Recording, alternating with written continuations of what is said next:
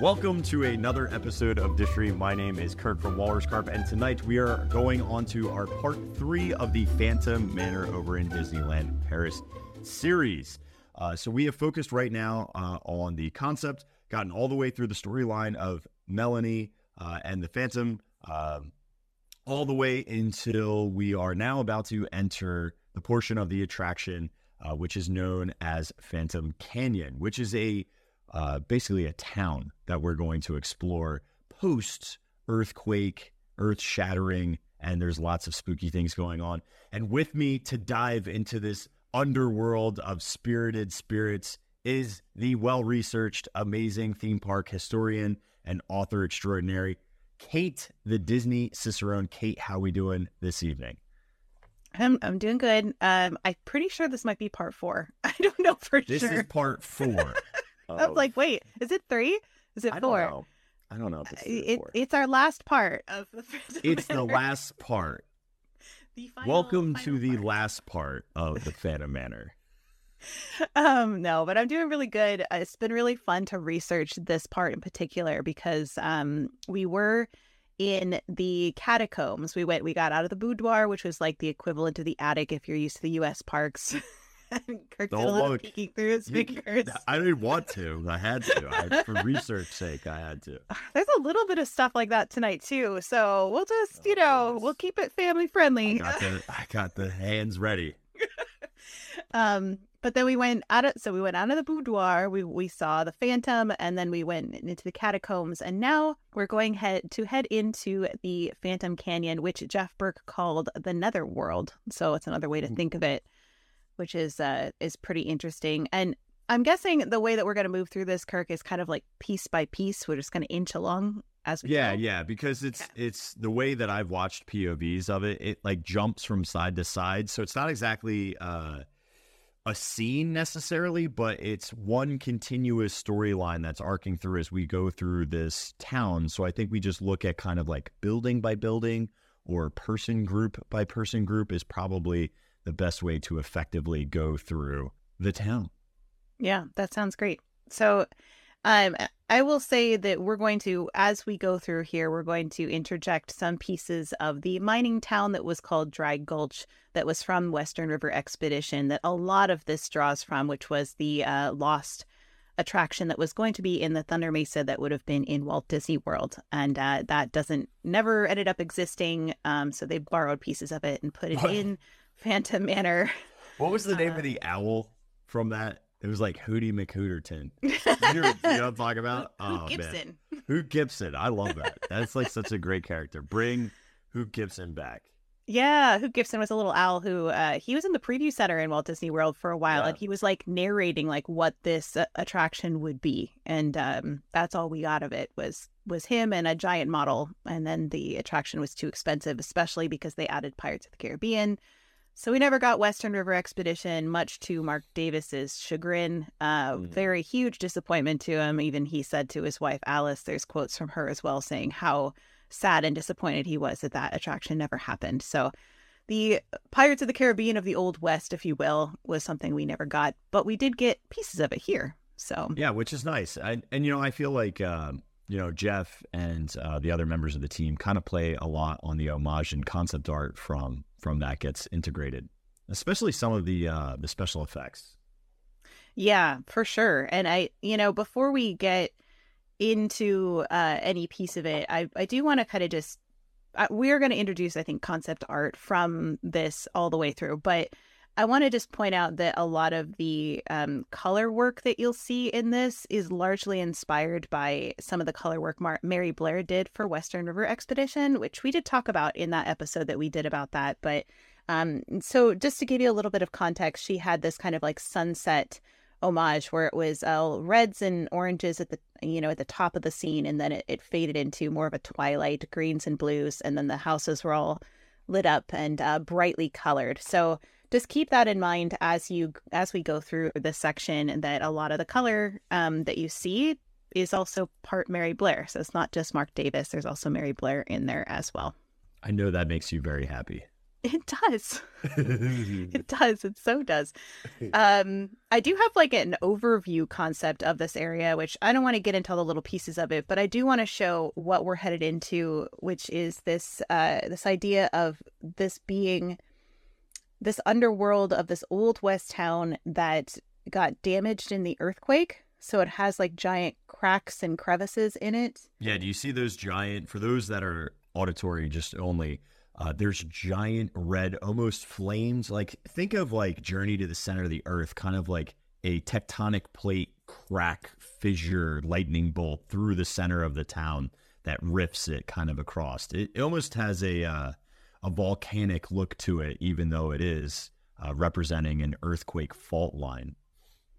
Yeah, and there is we'll see as we go through, there's Big Thunder Mountain is kind of in the distance as well. So it's almost like you're outside in the it's almost like the upside down. If you're a fan of Stranger Things and you think of like the upside down as like the world like it is up there, except it's like the haunted world. So that's why they call it Yeah, the okay. world, I think that's you know? fair. You know, Yeah. I think this is, again, one of the really unique features that we have to really harp on for folks.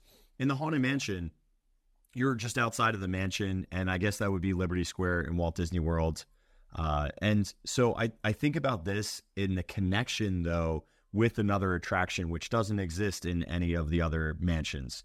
So I love the fact that we actually do get Big Thunder Mountain even in one of the 2D stand-ups in one of those earlier scenes too, which I think is kind of cool. Like, again, we're reconnecting to the outside world, which is actually really nice in today's dates. And we're going back to the 1800s when this earthquake happens, where it's all broken, dismantled, and really spooky. Yeah. Yeah. And that's why we'll also see like tree roots that are coming down in the concept art and things like that. It's just like it's this weird concept that it's underground, but it's not just underground under this house because you see elements of the town there. So that's a really, really great segue to what Kirk is showing you there. Do you want to point out what they're looking at? Yeah. So just to what Kate was talking about, there's physically, structure and building wise, the underside of the roots of a giant tree, which I'm going to make a fair guesstimate that is probably the oak that's above us. And it's reaching out to, on the bottom, you can see the track for the Doom Buggy moving to the right of City Hall and Ghost Town. We also see the first time of some figures that are inhabiting this town, with a mayor who's holding the key to the city. And also on the baseline on this pathway that the Doom Buggy takes are those fissured cracks from the earthquake as well. And then to Kate's point earlier about that color work, we still see that kind of here, in particularly when I look to the right on that sunset with those deep purples and magentas and almost like pinks for our sunset landscape a la Mary Blair. Yeah, and I'm, looking back at this first concept that we showed as well, you see the tree roots are there as well for that oak. So we talked about this in our previous episode, how the oak really seems to be symbolic in this attraction, that it stands for, it's a little bit ominous and power and strength and struggle. Like it's all these things. So it's really interesting that it's so prevalent in that concept art, but it's not necessarily something you like notice when you're going through it. You do notice there's trees, but not necessarily to this extent. They're like, oh, these roots are reaching for me. Like you don't get that quite as much. Zero. How that turned out. I don't get any of the watching POVs online of this attraction. I don't get any of the significance of the tree at all. Like none. Zero. Yeah. It's not even a factor. It's there. It exists. It's not a focal point. And I think the biggest part of it is the lighting that they elect to use in that first section. No, I agree. So when you're going on the attraction, one of the first things you see in this area is you're pointed at this like ghost train area. Essentially, there was going to be this ghost train, which is a steam locomotive that was bursting through a tunnel and then pretending to charge towards guests, kind of like Mr. Toad's Wild Ride, if you've ever been on that, and how it looks like there's a train coming towards you. And they would combined with light, sound, and smoke effects. So it would have been like a train's coming towards you. And then they would have had an audio animatronic of a railroad worker, which is what Kirk is showing you there, with a lantern that would have stood nearby, which was kind of the equivalent of the Haunted Mansion's caretaker. If you like, instead of the Phantom, which we have now, this would have been more of like the caretaker vibe from this guy. As soon as we enter to this outside space, we run into the Phantom on the right-hand side. And this is later on where we see this segue into the town, because we immediately exit the boudoir. We head outside. That's where we see the bust as well, and all of those skeletons that remind me so much of the beginning of Disneyland's Pirates of the Caribbean. And then we enter into the town where it's almost like a second caretaker or second opening, because this is a whole separate element. Yeah, it's a really good introduction to the scene, because if you think about it in terms of the Wild West, right? Like if you're going to a Western town, you're probably getting there by train or by like stagecoach, right? Those are the two ways you're going to arrive. Teslas. We did. Where can I plug in?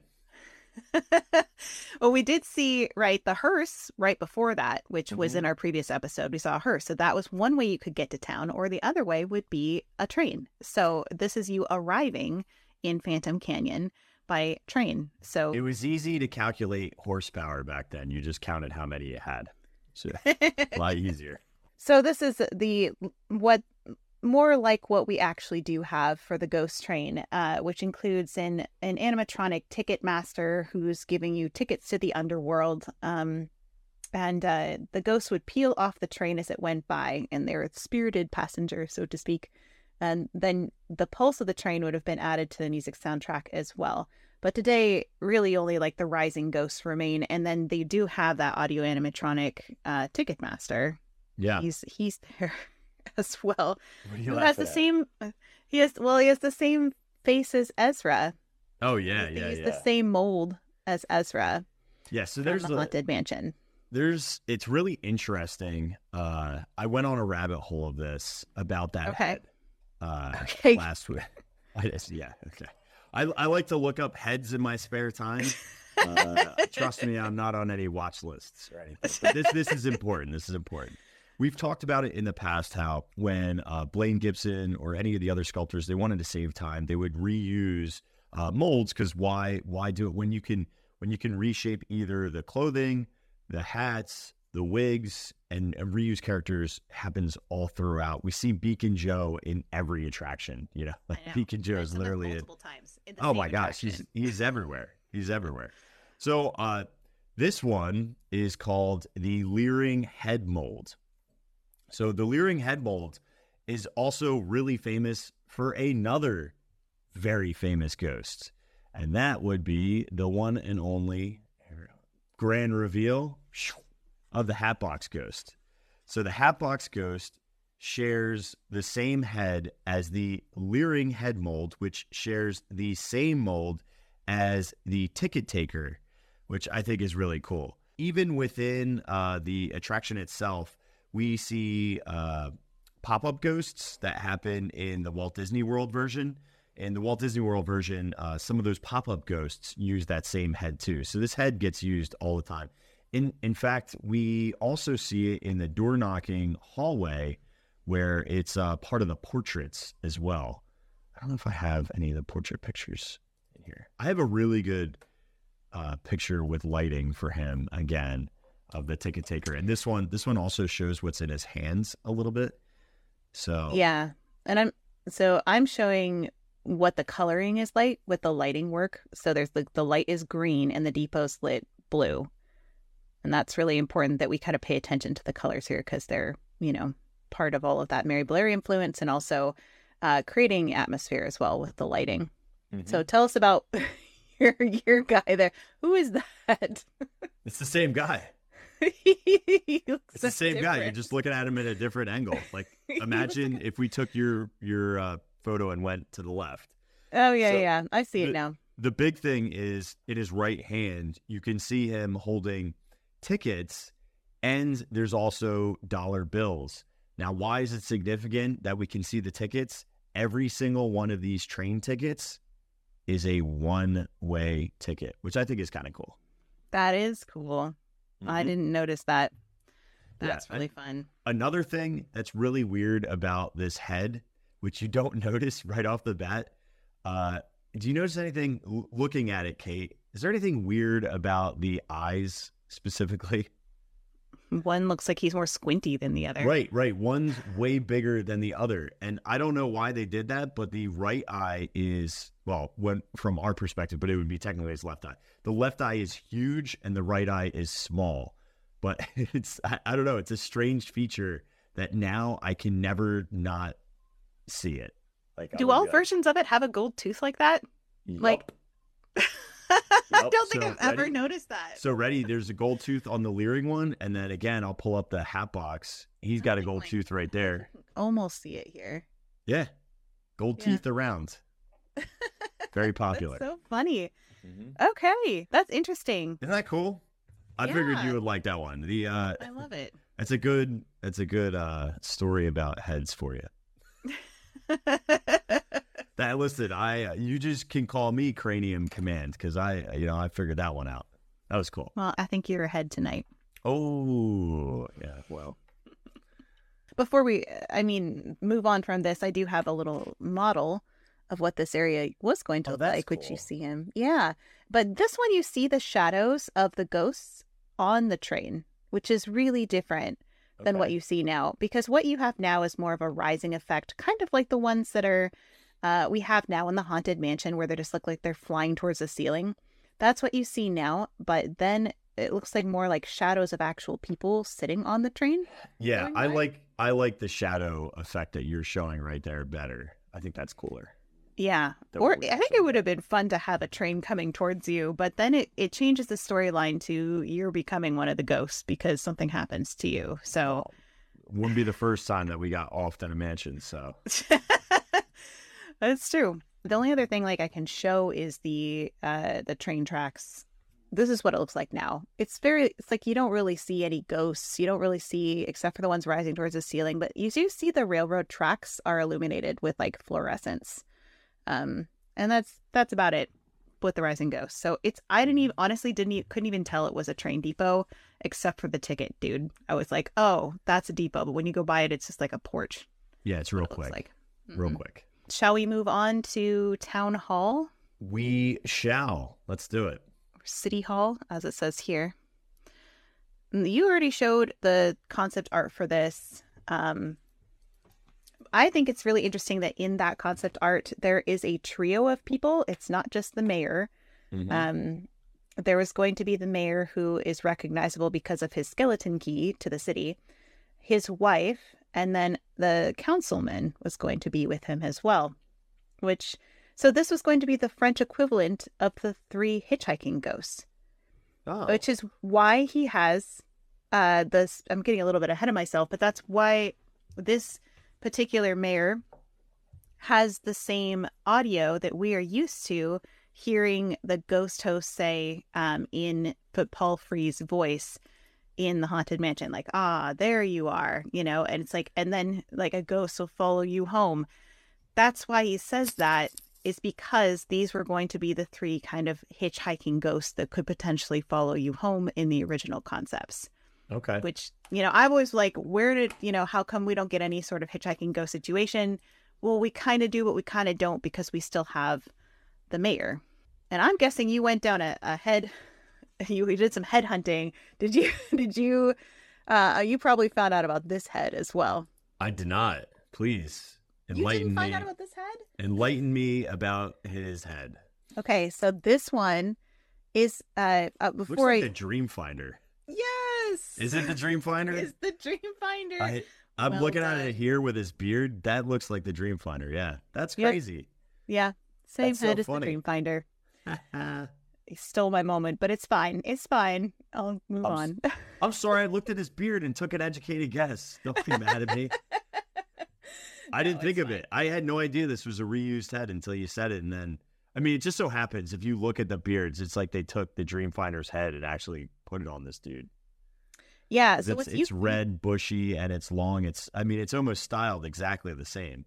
Yeah, and what's unique about the mayor is that he for those of you who don't see the photo we have, is that when he lifts up his hat to tip his hat at you, so to speak, but his head comes with his hat. So his head and his hat both lift off his shoulders when he talks to you. And it is Paul Frees's voice, the ghost host in the U.S. parks. So he invites you to be the... Yeah. It's a little weird hearing Paul Frees at this point because we really haven't had him. So it's jarring to me in a little ways, and I don't feel like it fits necessarily, but it's also an homage to like literally tipping a cap to the origin. So I'm not against it. It just feels out of place when you're watching POVs and you hear the voice. Yeah, it was actually, I laughed out loud when I heard it. I was like, he says, there you are. I was like, well, where have you been? Yeah, right, dude. You haven't been on the whole thing. You've been alone this whole time. It is weird that he says that. And he does say, beware of hitchhiking ghosts, which again ties back into that idea that he was going to be one of them. But he's holding a giant skeleton key, which would be like the key to the city. Yeah. And there is also there's a raven above him as well that is a nod to the original ghost host concept in the United States. They were going to have the raven be the ghost host. That's why the raven is in every scene. But then they figured out the raven kind of blends into the background too much for people to understand that it was the raven talking. So they just made the raven a raven, and they made the ghost host a disembodied voice. So, and we do see that original tree trunk concept art, a vulture on the left-hand side, but there's also a raven above the original trio in the concept art. So it's cool that there is one there. Yeah, and he's pretty prominent too. They're not hiding the fact that he's there sitting on a branch. Yeah, it wasn't like just like filler. It's clearly was meant to be there and portray. So, and before we go too far into town, I do want to just show a little bit of the concept art from Western River Expedition to just kind of start introducing the idea of what this town looked like. So again, we saw Mary Blair's color work, but then this is more of what the model looked like, where you can still see they integrated that color work here. And this is all Mark Davis's concepts. I went down a little bit of a primary source rabbit hole with the Thunder Mesa Daily Messenger, which it's important to note the time period of when this gets published. It's after the refurb. So this is on Tuesday, April 30th, 2019. And they're actually talking about the Manor being reopens the old Ravenswood estate after the official investigation of what happened to Melanie and Henry and Martha. But at one point they mention a mayor's name. Now this is the current Thunder Mesa mayor. This would have been in 2019, Artemis L. Hector, which I just thought was interesting to name. Originally I was like, oh, that would have been cool if that was like the mayor that we're seeing here's name, but it is not. But there are some folks that I do have that we're going to see in the town just shortly. So I think that what we're going to next is the shootout between the bank robber fleeing on a mule and a cowardly sheriff with this is where we find Big Thunder Mountain in the background as well. If you went down heads, did you find this head? I don't know that one. Nope. What's that one? Okay. This is the bank robber. He's wearing a mask. This one actually I've heard is from World of Motion, but I haven't seen an actual character to confirm that. So we'll see. But it does come from this concept here. So here's the World of Motion model, which does have a bank robber in it. And that did end up in the attraction as well. So it's entirely possible they just use the same guy, which would make sense. And they also said the donkey is from World of Motion as well. That definitely tracks because they tend to reuse the same animals for a lot of things. If you think of like the dog from Pirates of the Caribbean's also in Living with the Land, also in Carousel of Progress, those kinds of things. Just different fur, right, for the different animals. But we talked about last week the face and body of the scared sheriff that's hiding behind the lamppost was repurposed. And so this is what Jeff Burke said. He said the animatronic head used for the organist and the scared sheriff in Phantom Manor is indeed the same sculpture with the distinctive makeup variations. However, he was not sculpted originally with Phantom Manor in mind, but rather was fashioned as one of the extra figures for Pirates of the Caribbean. So he came from Pirates of the Caribbean, became the organist in the original Haunted Mansion, and then became the scared sheriff in the Phantom Manor, which I think is really fun. Where is he located? Is he across the street? Across the street, yeah. Yeah, because I was going to say, you can barely see him in the... Is it this dude with the green, with the vest? Yeah, he's That's scared. him? He's Okay. being cowardly. Yeah, it goes by so fast, too. You could Yeah, I barely was gonna know that these like. characters are here. While you were talking, I was just like showing. We go from the mayor, then over to the ticket taker, and now we're already. You barely see the sheriff, and then we're into the bank robbery scene, and we're already almost moving on. And there's It kind of shows bank robber, and then it kind of turns to sheriff, but not everybody catches that POV that's recording it. Yeah. But that's what my experience has been. But you can see pretty clearly. And there's a couple of things in this scene I think both of us want to talk about, but I really want to talk about cigar store Indian statue that's in the back by the general store. This is not going to be, let's just put it out there that we're going to use the term Native Americans usually, but they were called cigar store Indian statues, and they were put in front of the shops because of the general illiteracy of the public. So they couldn't necessarily read that it says general store above it. So early store owners used emblems and figures to advertise their shop's wares. So Native Americans were associated with tobacco, and then especially for because Native Americans introduced tobacco to Europeans, and then as early as the 17th century, European tobacconists used figures of American Indians to advertise their shops, and then that tradition came back from Europe back to the U.S. and then you have all that. So that might seem really familiar to you if you've been to Disneyland, because you see two of these that are currently in Disneyland Yeah, today. I was going to say, I was over, it was really funny. Hang on. I'll share a brief story. When I was in Disneyland, I was like standing right next to one, and I was just looking at it like real quick, and people were like, "Excuse me." And I was like, "Wait, what?" And they were like, "We want to get a picture." They want to get this picture that like, everybody gets. Okay. I had no idea that this is like such a big deal to get a picture there. Ever since these have been in Disneyland, I have seen thousands of these pictures of people with their arm around the Native American statue that used to be in front of the fine tobacco store when they sold those kinds of products in Disneyland. Now, they don't obviously sell those things in Disneyland anymore, but they both still exist. There's one on Main Street, USA. If you're looking for what the store used to be, it's now the music company, the 20th Century Music Company, which you can see here is right behind him. There's a little gramophone on it, and but then there's also one that is over in Westward Ho Trading Co. There's another one over there, but that one I think is a little bit less photographed. People still take photographs with both of them. No, to be honest, it was definitely it was the Main Street one that everybody was jamming on. I found this really cool. I think this is a matchbook from Disneyland that shows the cigar store Indian as well. Cool. That's yeah, cool. that shows Main Street USA. Souvenir. And it has this tobacconist. And I also forgot to mention that you'll see this if you're in Pinocchio ride. And we talked about how these are also, there's gigantic Native American statues in there holding cigars as well. And that was in the movie and also the attraction as well. So so those show up as a symbol for tobacco. So that is what we see back here in Phantom Manor. We see the general store, and it's of course like falling apart because it's been through this massive earthquake, but then you see a little statue of a cigar store Indian back there in front of it as well. So a little tie back to the history of the time when people couldn't read very well.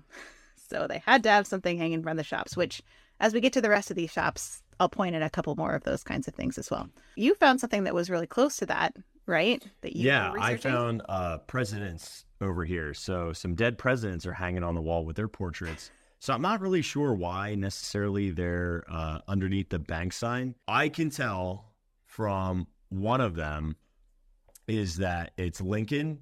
I don't know who this guy is who's clean shaven, but I think that's Garfield. But again, I don't know the reason. I mean, time period wise, it makes sense with some of the presidents, especially Lincoln, because we're in the 1800s. But other than that, no clue or the connection. So if you know, please let us know why they selected these three dead presidents at the bank. It would have to be somebody before that time period, right? So I don't. It's a bunch of ghosts, dude. I don't think we really care about continuity. Again, though, like why? But why are they there? I mean, the only thing I could think of is something to do with currency, federal bank recognized monies. That's the only thing that makes sense to me of why it even exists. But I had a hard time even finding those specific portraits as well. I tried to find the answer to that too, and I couldn't find anything. And I'm like, it could just be scene setting, like they do, but they have lots of things that are just I need a reason. Give me a reason. I have something that is from the original concept art for Mark Davis. There is this shootout here that you can see and it's in front of the bank. So you can see what the bank looked like for the Western River expedition. And there's guys hiding in the windows and the doors. And then there's the tonsorial parlor with baths next door. Al's tonsorial parlor. So you can get yourself a bath. I don't know if I would necessarily do that in that location. Not in the middle of a shootout. No, it's probably not an appropriate time. Do you have anything else for the nowadays kids, just to like bring this and make it more relevant? You would see a walking, smiling battery pack with a dense fog behind it outside vape shops, just so you would know if you can't read. I don't know if people would be taking a picture with that. I would if it was a big smiley battery pack. Probably one of those little like air dancer things. Listen, let's talk about this for half a second. You go by mattress stores, they have literally an inflatable, talking, walking, smiling, sign spinning mattress. They're cute. You can make anything cute. So, just put eyes on it and we're good. That's fair. Alrighty. Do you have anything else for the shootout area? Let's get out of here. I don't want to get hit by any stray bullets. Can we please move on to the apothecary? I need a stiff one. Let's go. So this is where we see a green-faced mad scientist who is drinking a potion. And it's from, they actually had this concept art on display in Disneyland not too long ago. So I saw the real thing, which was so fun. So it's basically an old Haunted Mansion concept that they resurrected for this. The interesting thing is this guy used to have a face that changed when he drank the potion. His face would visibly change. And somewhere along the line, my understanding is people couldn't see it because it went so slowly that they're just like, we're just going to make him like this instead. Jump scare warning. He's something. So he's more like perpetually kind of turning into a green monster now. But you can see the direct connections between that concept art and what we have now, especially in like the beakers that are around him. Definitely looks like a mad scientist lab.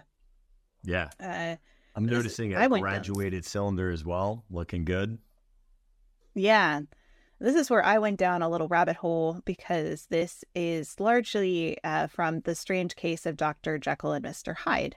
Of course. So that was an 1886 Gothic novel by Scottish author Robert Louis Stevenson, which follows Gabriel John Utterson, a London-based legal practitioner who investigates a series of strange occurrences between his old friend Dr. Henry Jekyll and a murderous criminal named Edward Hyde. So that's the whole idea, is that Hyde would then drink a serum that turned him into Jekyll, and then he found a way to transform himself and indulge his vices without fear of detection. So the apothecary here is tasting his own wares, and so he can indulge in maybe some not so great behavior, is the kind of implication. Is very much Dr. Jekyll, Mr. Hyde, which again, this goes by so quickly. You're lucky if you even notice that it's an apothecary. Mm-hmm. But yeah, I mean, it says it above, and there is lots of like chemistry equipment in there. Do you know Dr. Jekyll, how he would eat his Western cooked steaks? How? Rawhide.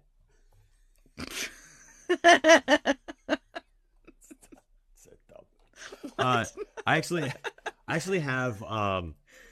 have stuff for this. So let's chat it up. First of all, this guy has a name, and his name is Doc Wassel. And Doc Wassel, we know that his name is Doc Wassel because this is also a part of this Thunder Mesa Daily Messenger. And down below, there's actually an advertisement. Feeling spooked, disquieted? Try Dr. Wassel's patented nerve tonic, guaranteed to bring you peaceful rest and lift your spirits, which I think is cool.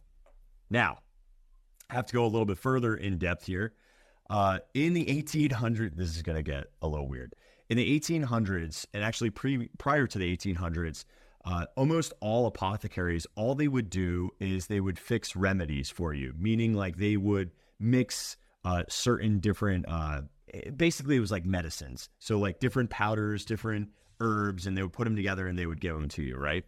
Well, in the 1800s, there's this weird split between apothecaries where some became more like apothecary GPs, so like a general practitioner of health, and then some were just chemists. So there was this like major rift between the two. So clearly our Dr. Wassel and his nerve tonic was a one and only chemist. Now, nerve tonic. I actually found a picture of a bottle of bromocarpine nerve tonic from Paris, France from 1870. And they were talking about this specifically. Would you drink this nerve tonic, and what were your choices?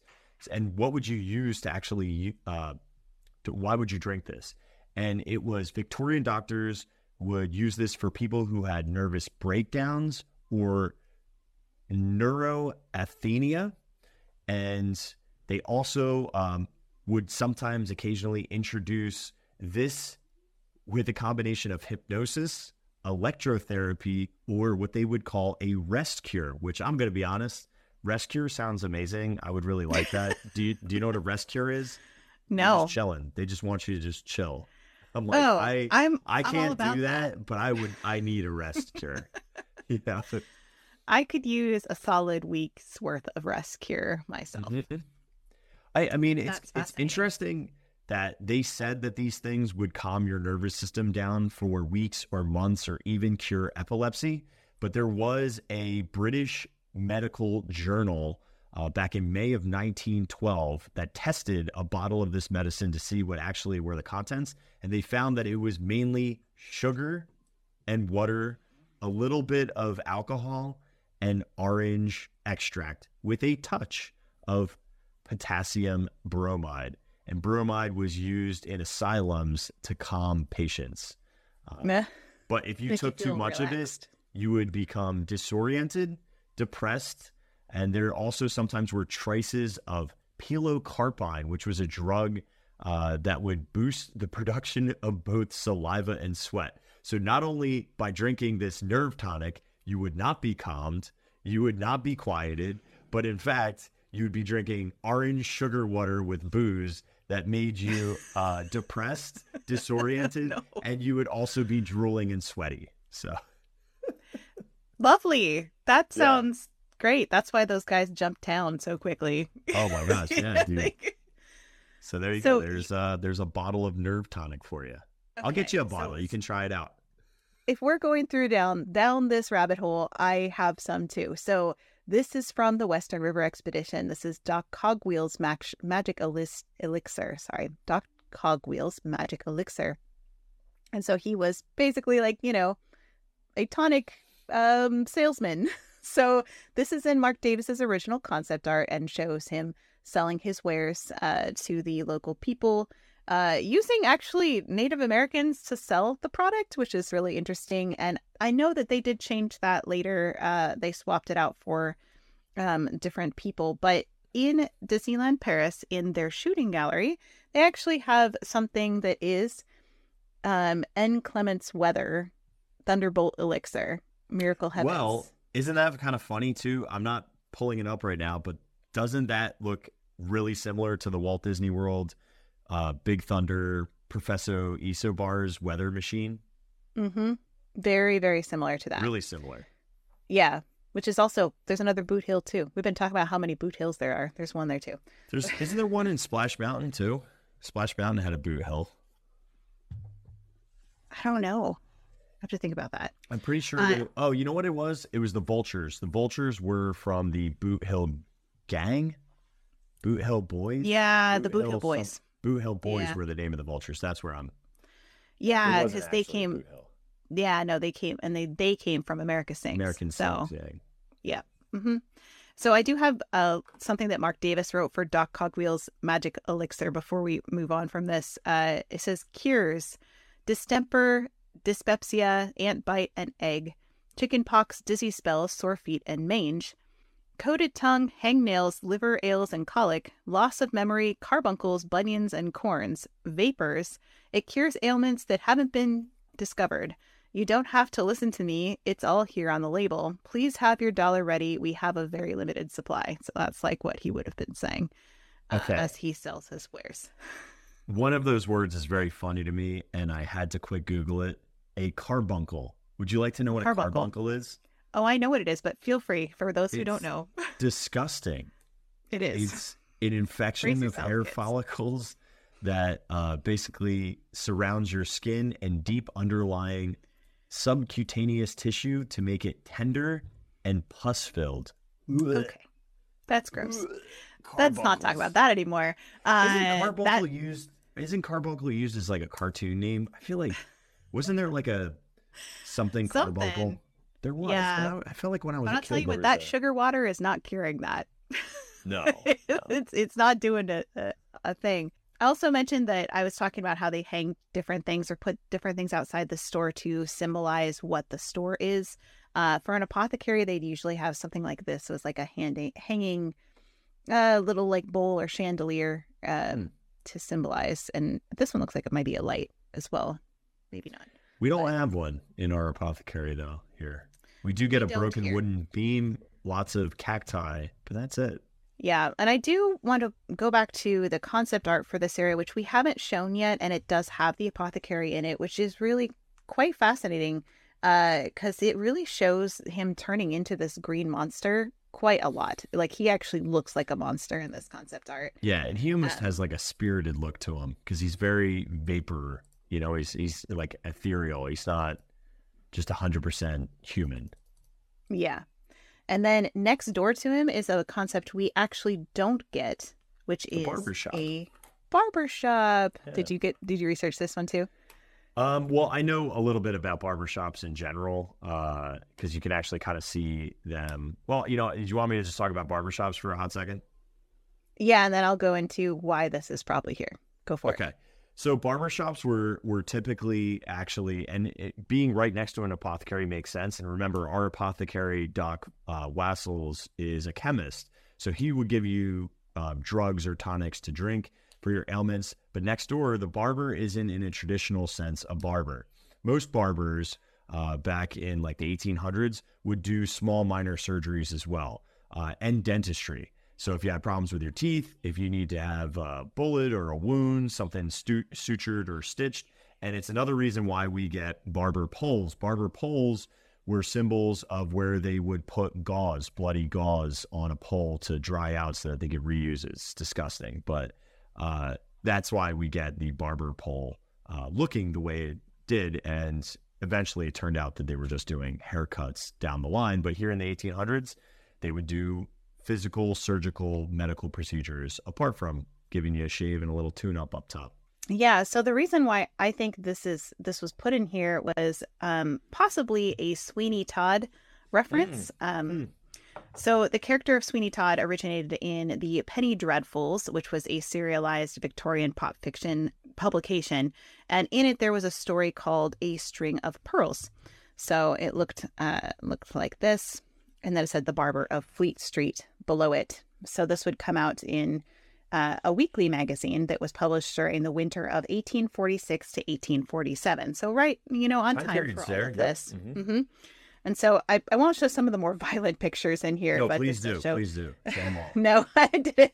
No, I'm keeping one of them down because it's pretty there. But set in 1785, the story featured as its principal villain a Sweeney Todd, which included all the plot elements that were used in later versions. So this is essentially a murderous barber story So people would disappear when they go to his barber shop. And time out. There were some food shortages and there wasn't a lot of good meat. So I feel like it was just filling a market gap that Sweeney Todd was like, you know what?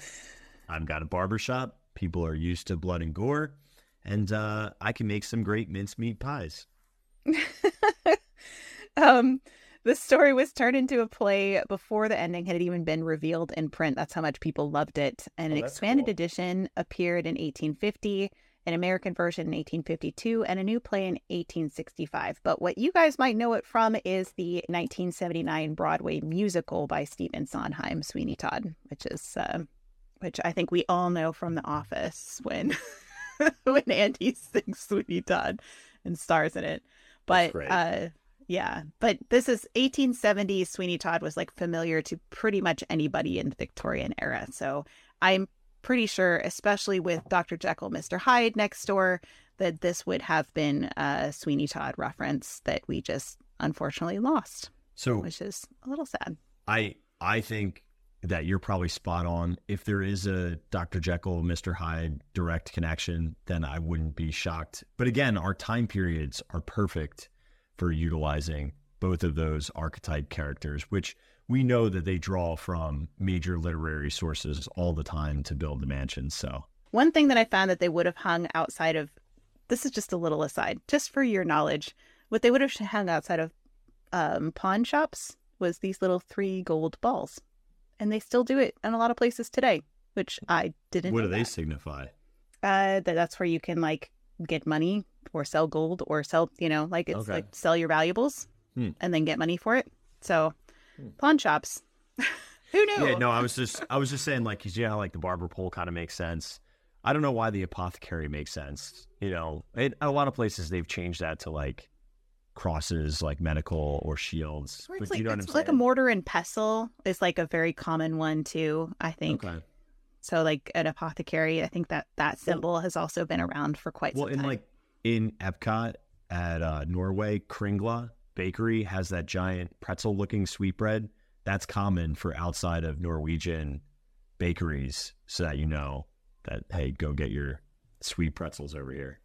Yeah, so it wasn't just in England, it wasn't just in the United States. It's been all throughout history. For people who were illiterate, they would put symbols on things so that they would know what they were looking at. Speaking of literate, and this hit my For You page, and it's very apropos to like fun literary stuff when you were a kid. Did you ever read the stories in a dark, dark room? Do you remember those as a kid? Stories you should read in the dark? So no. So I think you're talking about this one, Scary Stories to Tell in the Dark, which there was multiple ones in that one. But did you ever read this one in a dark, dark room? I don't think so. It was like a carryover of all these different stories. There was one guy who had like really funky teeth, but one of the stories is great. And again, I don't know why this is showing up on my FYP, except for, it's like Halloween. There was a girl with a green ribbon around her neck, and you don't know why she has a green ribbon. She gets married, and then when she finally gets really, really sick, her husband says, "Can I please finally take off the green ribbon?" And when he does, her head falls off. It's just like but this is a level 2 book for kids. And I go, I think this is why I'm messed up. And I like horror movies and all this. Because I remember in 4th grade reading Scary Stories to Tell in the Dark. But before that, I know I read in a dark, dark room. And then I was like, man, I got to get a copy of that book in the library and read it to my kids because it's really fun. Or have them read it. You're like, I'm so messed up, so I got to do it to my kids too. Yeah, well, I want them to enjoy the stuff. Yeah, it was like the teeth in the graveyard, the green ribbon, dark, dark room, the night it rained, the pirate, the ghost of John. Yeah, I mean, it's. I never read that one. I did Scary Stories to Read in the Dark, and I did they had like a couple. Of those, right? And I think those ones are horrifying. These are pretty tame, but even by like tame standards, yeah, I mean, you watch a girl's head fall off in the book. So anyway, sorry, small little Halloween tangent. On that note, shall we go to the saloon? I could use a drink. Bottoms up.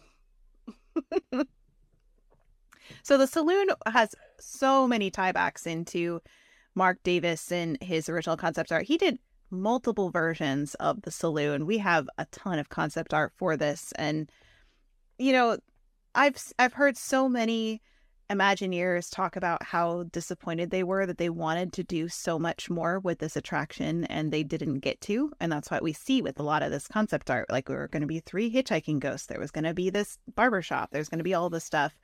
And it just got simplified because of budget. So what you're seeing, Kirk is showing you there is the original concept art for Phantom Manor.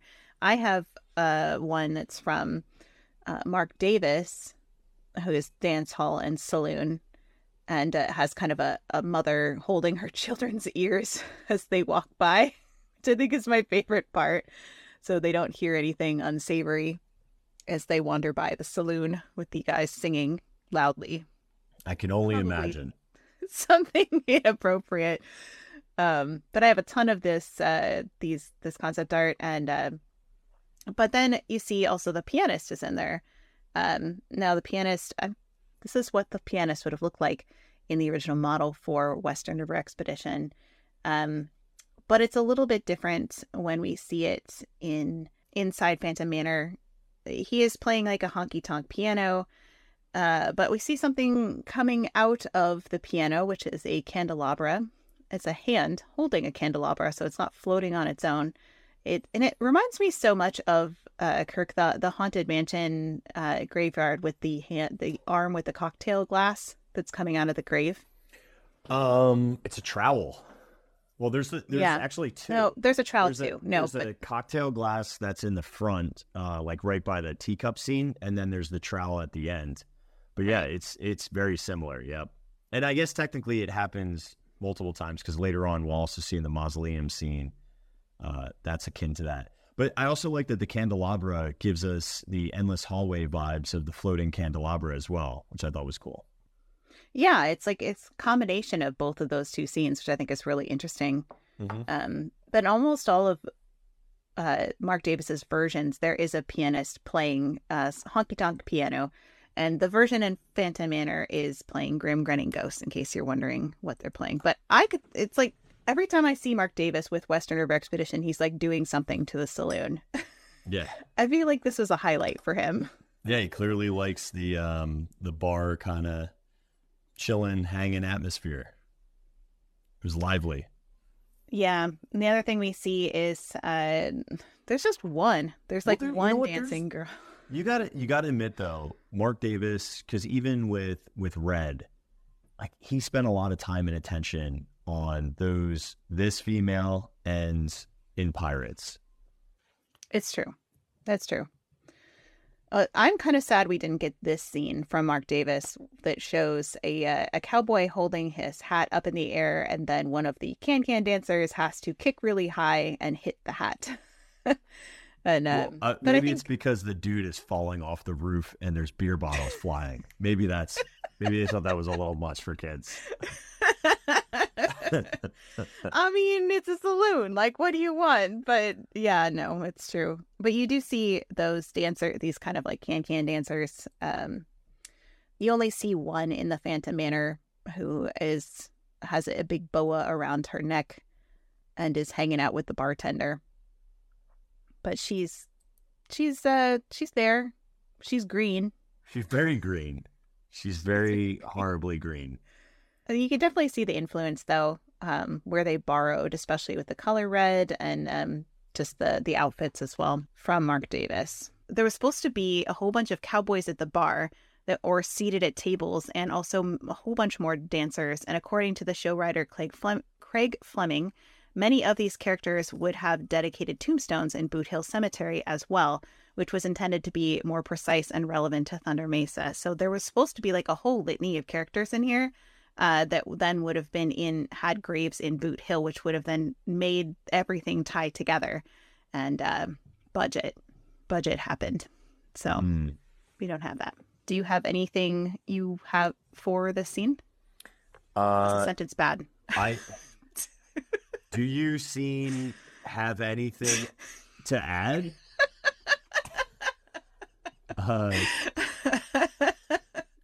Sure. Wow. I would like to add one thing that is just like an interesting period piece. It's very hard to see when you're on the actual attraction because it's low. So visually it's on the ground, but you can see really well in this image is right to the right of the barkeep on the ground, next to the bar side, even where it has like the foot pedestal on the bottom of the bar, which I thought was an interesting thing they did not need to have. So I thought that was kind of cool that they have that. But there's a spittoon. If you don't know what a spittoon is, if you were using chewing tobacco, it was a place where you could hock right into this big old brass or metal receptacle to, it's really gross, but it's there. It's there. It sure is. Mm-hmm. I was trying to see how they've changed this. She definitely was not green before. Back she was in not. the original 1992 version, they made her more green and more ghostly or ghastly in this later version. So, yep, the spittoon is in the concept art too. Just noticed that. Oh yeah, look at it there. Which really was like a staple for saloons back then. So that makes sense. Ding. This episode's gross. Well, you guys want to talk about carbuncles again? No. I think that's a band on. I'm putting it on the band list for the band list are carbuncles. Okay. The rest of the time we do this. No more carbuncles. Sorry, kids. No more carbuncles. No. Should we move on to the poker players? We can go to the hotel, if you will. Okay, into the hotel. Do you want to talk about this a little bit? Yeah, so I mean, I don't know much about it. I think in the concept art they have them playing cards, right? Yeah, so in the original one, on the right-hand side, there were actual physical cowboys seated around a circular table, and they're playing cards and they're drinking and raising a glass to cheers. What we actually get, though, and I don't know if this was, I'll have to look back. I actually found this really cool comparison. Were they playing cards were there actual physical people in the original one? Nope, there was never any physical people. Okay. So when we get to this scene, it's just cards and booze floating around this round table as they're playing, which I think is cool. It's a very cool effect. Yeah, it uses Pepper's ghost effect, at least in the original version. Cool. That's how you make them. Yeah, so if you look real carefully, you can see kind of where all that's coming from. They're playing 5-card poker, which was the common game depicted in comics and movies for Western movies. So 5-card poker. I am not a poker player, so if that means something to you, great. I don't know anything about poker. So 5-card draw is when you get dealt 5 cards to start. You have betting rounds, and then you also have like discard / pickup rounds. It's actually a terrible way to play cards because you get almost no information apart from how many cards does somebody pick up and what their betting strategy is. And a lot of times they didn't have like it. You know, we have this concept of what cards looks like all in. People just like push their chips. Back then, everyone would have had like a set limit of playing. So it would be like 10, 10, 10, 10. Like it would be boring. Like just they have limit poker in casinos, and it's basically anybody who's over 70 plays, and you just play every hand until it's done. Like it's a silly game. So, yeah, all I know about poker is back in this time, in this era, that a lot of people cheated all the time. I mean, people still cheat at poker, but like people would cheat and then it would instantly become like gunfight in the saloon.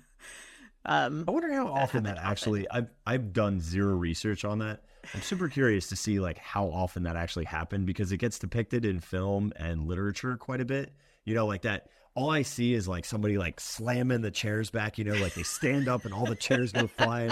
And they're like, I saw an ace in your sleeve, you know, like, or an ace in the hole used to be. I mean, colloquially, that came from this era as well. The ace in a hole, AKA you have a extra card in your somewhere.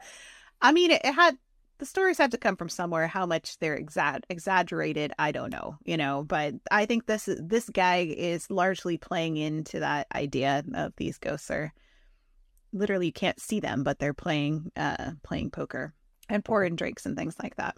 Do you have anything else for the hotel? I showed a little bit of concept art from Western River Expedition, but anything else? Kind of looks like the place I stayed in Disneyland, so. Just kidding. It's not that bad. Do you have haunted ghosts drinking? No, legitimately, it looked like the place I stayed in the, I think it's called the Gaslight District in San Diego. It was a haunted, that place is really expensive because it's like a very big tourist area in San Diego. And, or maybe it's Gaslamp, I don't know. But it was haunted. And when we went up the elevator, there were like haunted dolls at each floor, like in between the floors, because it had like a window and there was like a closed off section and there was like haunted little it was terrifying. Also in Fells Point in Maryland, Fells Point, Mel and I stayed at a haunted hotel because it was real cheap there. And I remember we had like a fireplace and vaulted ceilings in this place, and I was like, we cannot come back to this place with a regular mind. We need to basically knock ourselves out because I can't sleep in this place. But it was dirt cheap. Okay, well, as long as we're telling haunted ghost stories. Oh, please. I went to, forgive our aside here, we'll get right back to the Manor, but I went to a piping festival with my husband who plays the uilleann pipes. They did an Irish festival that was in Germany, and we lived in Ireland at the time, so we just hopped on Ryanair, which is its own ghost story, and went over to this castle, I don't know, stronghold. It was this really old castle that was from like the 15th century. It was an adventure, and they restored the inside and kind of turned it into like a bed and breakfast kind of hotel retreat center. Okay. So I'm staying in this place, and of course Elliot's like, he's teaching classes and doing sessions and doing like all the stuff you do in these kinds of festivals, and I'm reading Northanger Abbey, which, if you don't know what that is, it's like a kind of a ghost story. So Jane Austen ghost story. So my imagination's already working, but I swear I'm starting to hear things in the hallway, which is this giant spiral staircase of this old turret in this castle. And we're staying like off one of the rooms of the turret. And so I keep hearing things in the hallway, and I keep like looking out, and I'm like, hello, is anybody there? Like, I never heard anybody. And I started to get terrified. So I like go and find Elliot because I'm like, I can't be alone in this room anymore. And it comes, so later I'm watching this like, Ghost Hunters, Ghost Adventures, who knows what those shows are, and they're like investigating this place. They're getting like all this like paranormal activity and stuff like in the room that I stayed in. And I'm like, I'm never going back there, never. I'm out. Yeah, that paranormal stuff is crazy. It's super scary too. Like, all these places sketch me out. I found the place that we stayed at. It was called the Admiral Fells Inn. Just look at this place it's in Fells Point, and it's dirt cheap. This is like when it was built. And I mean, it's a lot nicer than even when we were there, but this is the kind of vibe you got. Some of these rooms are really gorgeous. Well, I went to the Edgar Allan Poe house that is in. Oh yeah. Not a nice neighborhood. Not at all. No, the Edgar Allan Apartments is like one of the worst crime scenes in that place is very unsafe. But I've been to that too. Belle and I went. Yeah, did you go up in the attic? It's creepy up there. It's really tight too. Like each one of the staircases is like, it rotates through the angles as you're going up, and it is cramped. Yeah, no, it was funny because like my mom and I had no idea about the neighborhood when we were driving there, and like somebody on the side of the road, they're like, are you going to the Edgar Allan Poe house? Like, we're just driving by in our car, and we're like, yeah. And they're like pointing where it is up there because they're like, it's the only reason we should be in that anywhere neighborhood. else. That's true. Like, it's really true. I never would have thought it was like that. And when you go in, it's like the sweetest, nicest old ladies who are like, welcome to where he was writing. And you're like, oh, okay. Yeah, it's safe in the house-ish. It's creepy though. They have a lot of ghost stories there too. Yeah, so, you want to go there at like 10 a.m. and leave by 11 a.m. Do you know what I mean? Yes. That seems like a safe time to go. Yes. Another fun fact, because Edgar Allan Poe, remember we talk about Edgar Allan Poe a lot with The Haunted Mansion, Telltale Heart, so Beating Heart Bride, Cask of Amontillado with the concept of walling up a human. There's also another one, I forget anyway, it doesn't matter. Edgar Allan Poe died in Maryland, in Baltimore, and they don't really know exactly what happened to him, but they think that it was during one of these time periods where it was an election. And what you would do is you would go with a giant, large group of people that were apart from one political party, and you would go and you would drink at an establishment, and you would go and vote, and then you would go to another district in the city, go and drink somewhere else, and then go and vote again. So you would literally go with a massive group of like 150 people that would be paying for your drinks and your food to go vote for certain people. So supposedly he was in Fells Point and got trampled, and he was like drunk and like fell asleep and like knocked into something, hit his head, something terrible. Also, funny enough, interestingly enough, in Fells Point, they had Shanghai tunnels. Have you ever heard of a Shanghai tunnel? Oh, yes. Mm-hmm. Yeah, so Shanghai tunnels, if you don't know, a lot of these bars were right up against the inner harbor, which is where boating vessels and sailing ships.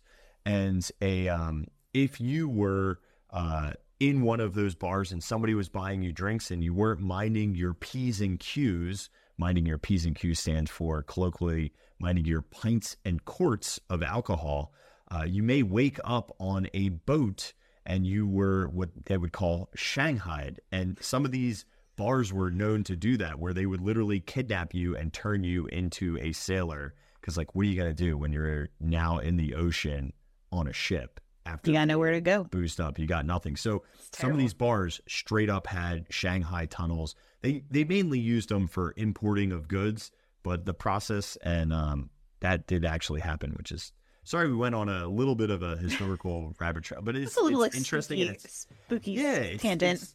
By the way, I will put this out to anybody. If you want to learn a city, go do their ghost tour, their historical ghost tour at night. They always have really interesting stories. If you're not like a history person, you're like, oh God, I don't want to learn about like presidents or political. They wouldn't be listening to this podcast if they weren't history people. No, but like what I mean is like everyone that's listening to this enjoys theme park history, but not everybody enjoys, architectural history and all those things. But if you go on those ghost tours, they're made to be entertaining and interesting. And it's a great way to learn a city, learn landmarks with really fun backstories that you can talk about. So, unless you're a chicken like me. You would like those things. I've become more chicken. I would like. I like the history. Yeah. Although I gotta admit, I went to a Gettysburg ghost tour, and they took us into a kid's, like a child's for like an orphanage kind of, but it was like pre-orphanage, and they would put the kids in the basement, and they forced us to go into the basement and walk to like this was like an actual haunted place, not just like a ghost walking tour. And they literally had like a little small confined space that all the lights are off, and they're like, you can go stand in there. And I'm like, oh God, it's so creepy. No, that's how I felt about that's the bridge. Different though. The Bridge of Sighs in Venice felt like that. It was just like that. That was the last time they would ever see the sunlight, was walking over the Bridge of Sighs, and that's how they would sigh because they'd see the view, and that was the last time they'd ever see the sunlight. And then you go to the like jail cells, and I was like, I'm good. I'm not gonna go in there. I can see it from here. I'm good. Anyway. Anywho. So let's wrap up Phantom Canyon, shall we? Yeah, I mean, we're done with the physical buildings. Now we're heading to Boot Hill.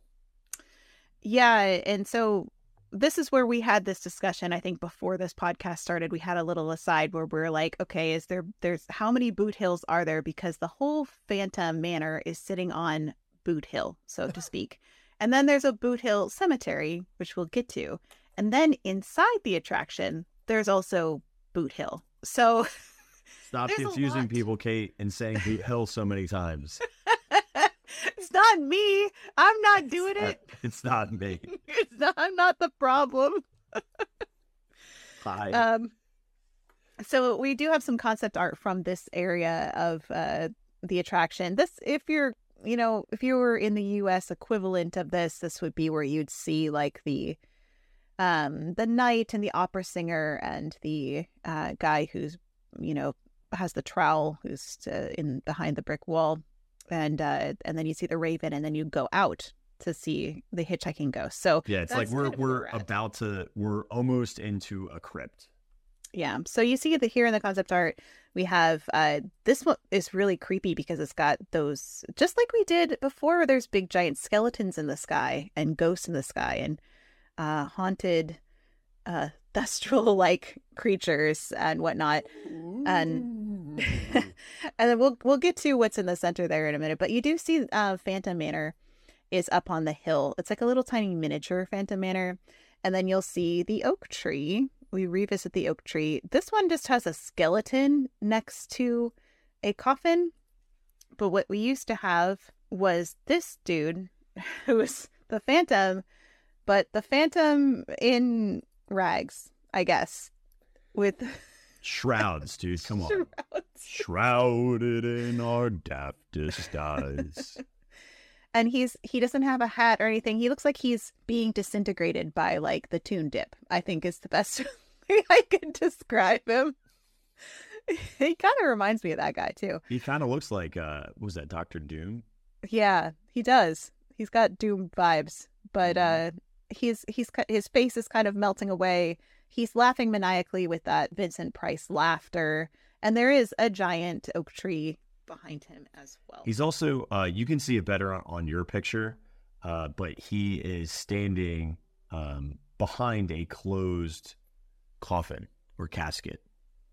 Oh, it is closed in this version. It is. That. And there's a raven behind him too on the tree, just to point it out. So they did change the scene quite a bit to the newer version, which has him in this very dapper purple outfit, like he's about to do a magic trick, with a very large collar and a pink satin underlay. Can I have a volunteer from the audience? He's creepy though. When you're actually like encountering him, he's laughing maniacally and he's gesturing like, get in the coffin. So the coffin is open now with a big old red, like, I don't know, it's supposed to be like a lining to it, but it's kind of falling out of it. Sheet. Yeah. A red sheet. Yeah, it looks more like a sheet. The as someone who I know is a spooky arborist, did you notice that the tree has an awesome claw to it? Oh, that is It's cool. like a massive outstretched hand. So very much like Your Mansion and Snow White. I love that. Yeah, who knew the oak tree was so like important to this storyline? You know, it's critical. It's right? It's like with him. No one who has ever written this has ever gone, man, that oak tree really was integral to the storyline here. I can't believe it was such a great metaphor. Now, if you're listening to this, you know why, but Jeff Burke, that's why he's gripping onto that tree like it's his baby. Maybe that's grip. Like... Maybe the grip is Jeff Burke's like a mold of his hand. That's how much he loved that tree so much. But it just makes so much more sense now that this oak tree is symbolic of the Phantom's influence over Melanie, over the scene, over the house, over everything, you know, and it's encroaching everywhere, especially as everything disintegrates. So you might be asking, like, why is he disintegrating here? What is the storyline? So the original one was kind of like this idea that you have to get out before you kind of join them and like decay and become part of eternity in this house, right? So that's what's happening to the Phantom in the original story. As far as we can tell, he's really just kind of like falling apart and he's becoming forever in this space, for lack of a better way to put it. And there did used to be a noose that used to hang from this tree, but that was removed actually this year because Disneyland Paris decided to remove nooses from virtually almost everywhere, not obviously everywhere, but because there's still one in the stretching room or the doorless chamber. There's still one there, but there was a very obvious noose there, and that didn't exist when I went through this, because I was like, what is that? Because I was looking through all the old ones, because I didn't see that when I was there, because now you can see it's gone. Yeah, you can see in my picture, it's to the right of them, and it hangs directly above that open casket. Just interesting framing. There is a tree as well that is outside the house that I'll just mention since we're talking about the tree real quick, that was in the concept art that also had a noose hanging from it. So they were big into the hanging tree. That was like a thing back in this concept. And it's sitting next to the rivers of the far west. And it has this shape of it's kind of like a looped over tree branch. So they do have a tree like that is sitting next to the rivers of the far west outside the house that looks like this. So it's more like a stump with kind of an old branch coming off of it. And it's very close to the edge of the water, where everything kind of crumbled into the rivers of the far west when that earthquake happened. So there is no noose on it now, but if you see it, just know that that was part of that original concept. Alrighty, so do we go to the vortex? Are we going to the vortex? Oh, yeah, we do. We got to go to that. Oh, wait, I have to show just this. This is just what the house looks like that's up on the... And you can see the ceiling tiles pretty well, too, which is kind of a bummer, but that's what that house ended up looking like, a little miniature version of the Phantom Manor sitting above the exit of Phantom Canyon. Yeah, so vortex time? Vortex time. So I have pictures of it actually being constructed, which is pretty interesting. Do you want to talk about this at all? Do you have anything for this? No, I don't have anything except for the fact that we get Melanie in a skeletal form as in her wedding dress, but there's like gems or crystals, like geological crystals around her, and a green ominous light. But I'm not sure the symbolism or anything, like why this exists. Okay, so this is her descending into madness. That's what this symbolizes. Okay. I'm not sure if that's what I got by looking at it. Yeah. I don't get that. It's like, it's almost like comic-esque, like a comic book, like pow. She's like being sucked into this like crystal vortex. It reminds me of the Gnome King from Return to Oz. Oh, I have a great one of showing her how much she's disintegrating.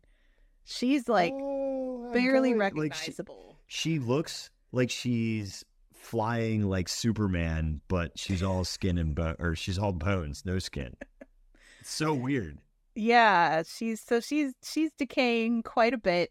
She's flying, kids. For those that are listening, she's literally floating in the air with arms outstretched, feetsies behind. Yeah. Horizontal, full outstretched, one pointy, bony finger. And she is pointing, if you notice in this one, she is actually pointing ahead.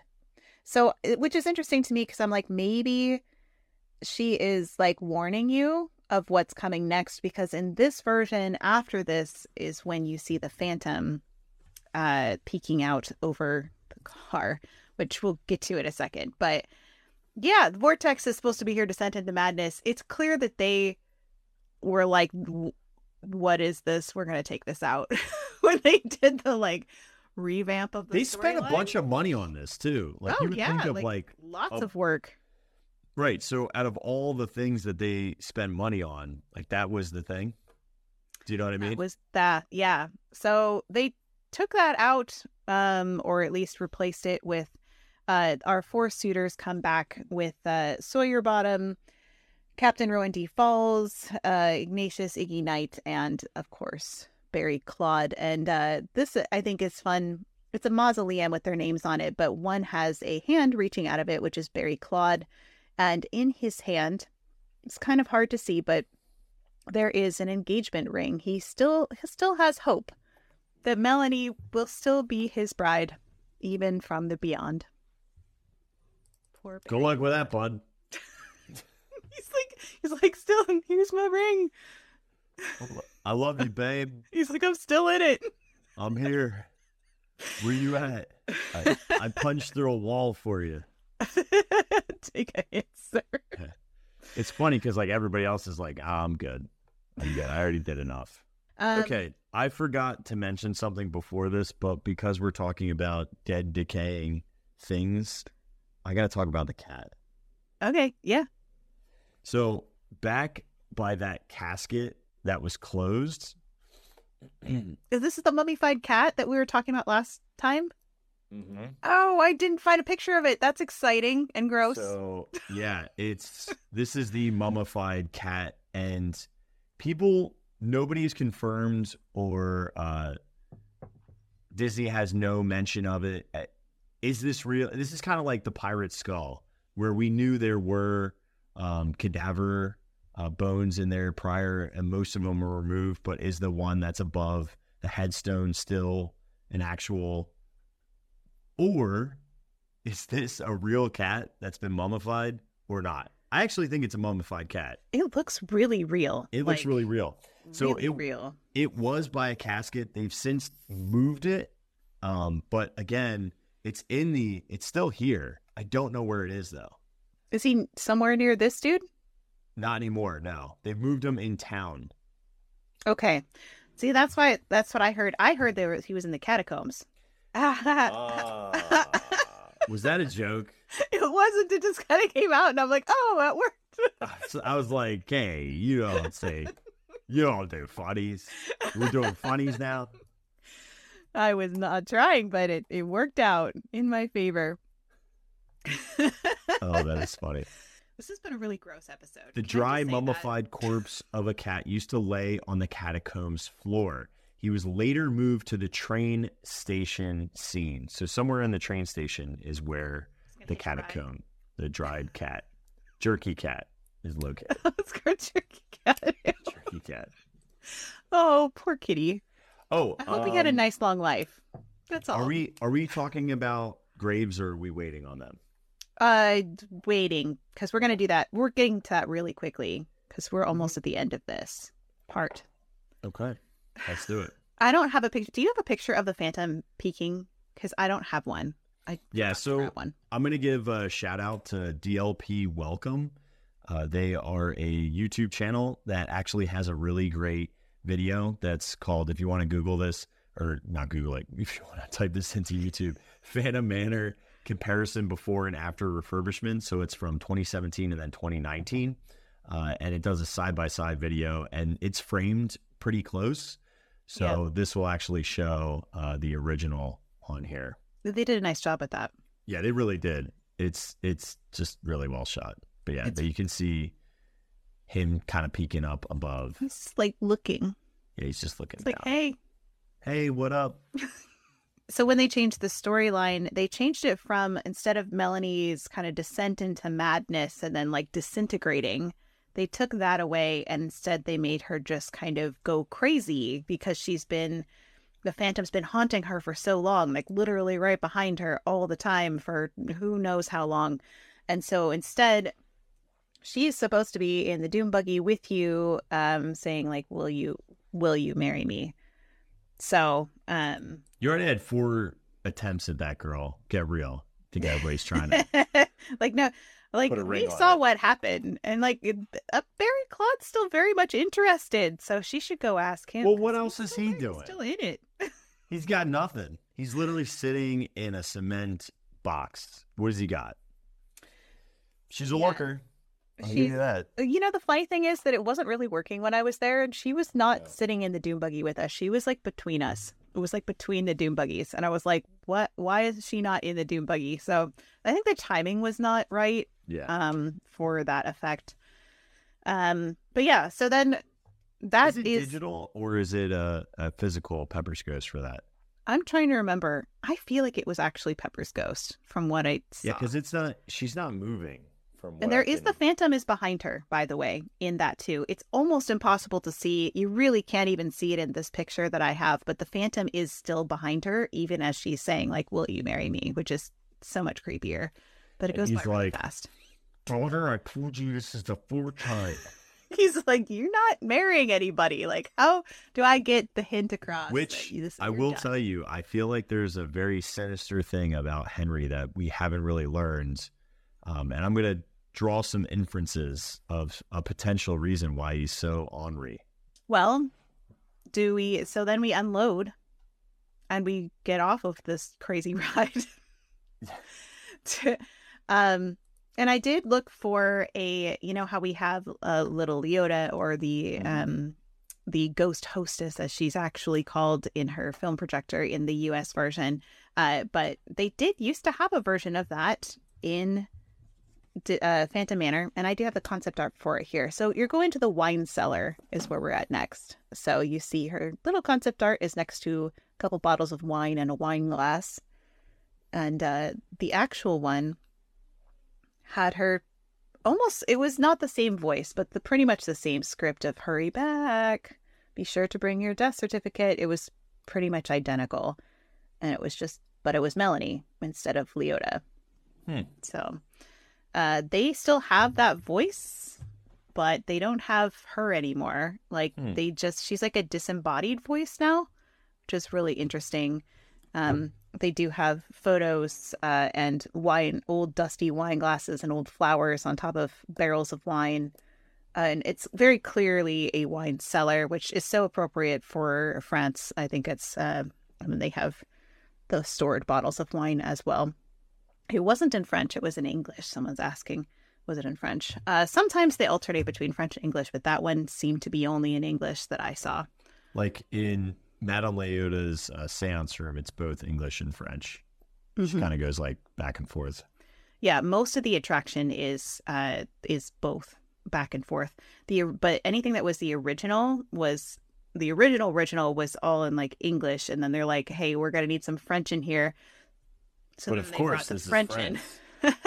So then they brought all in French, and people were like, "Now we can't. We need a balance of both." So eventually, when they did the 2018 version, they made it both English and French. So now it's like you can kind of, even if you don't speak the other one, you can still kind of get what's going on, which I think is great. I think that's a win.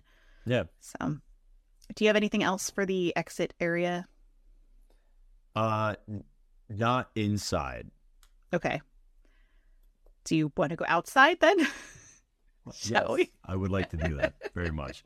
So I think there's two things that's really interesting when you come outside, and I'm going to come back to this sign that shows Boot Hill to the left as one of the options.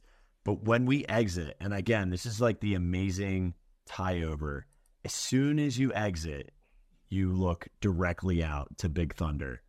Again, reharping the fact that Thunder Mesa, Phantom Canyon, Boot Hill, Henry, the Phantom, Melanie Ravenswood, Phantom Manor, Ravenswood Estate, and Big Thunder are all intertwined as one giant story piece. This is why I find myself being drawn more to this Manor backstory and the way they executed it, because it's just so beautifully well done and they intertwine together really nicely. Yeah, I agree.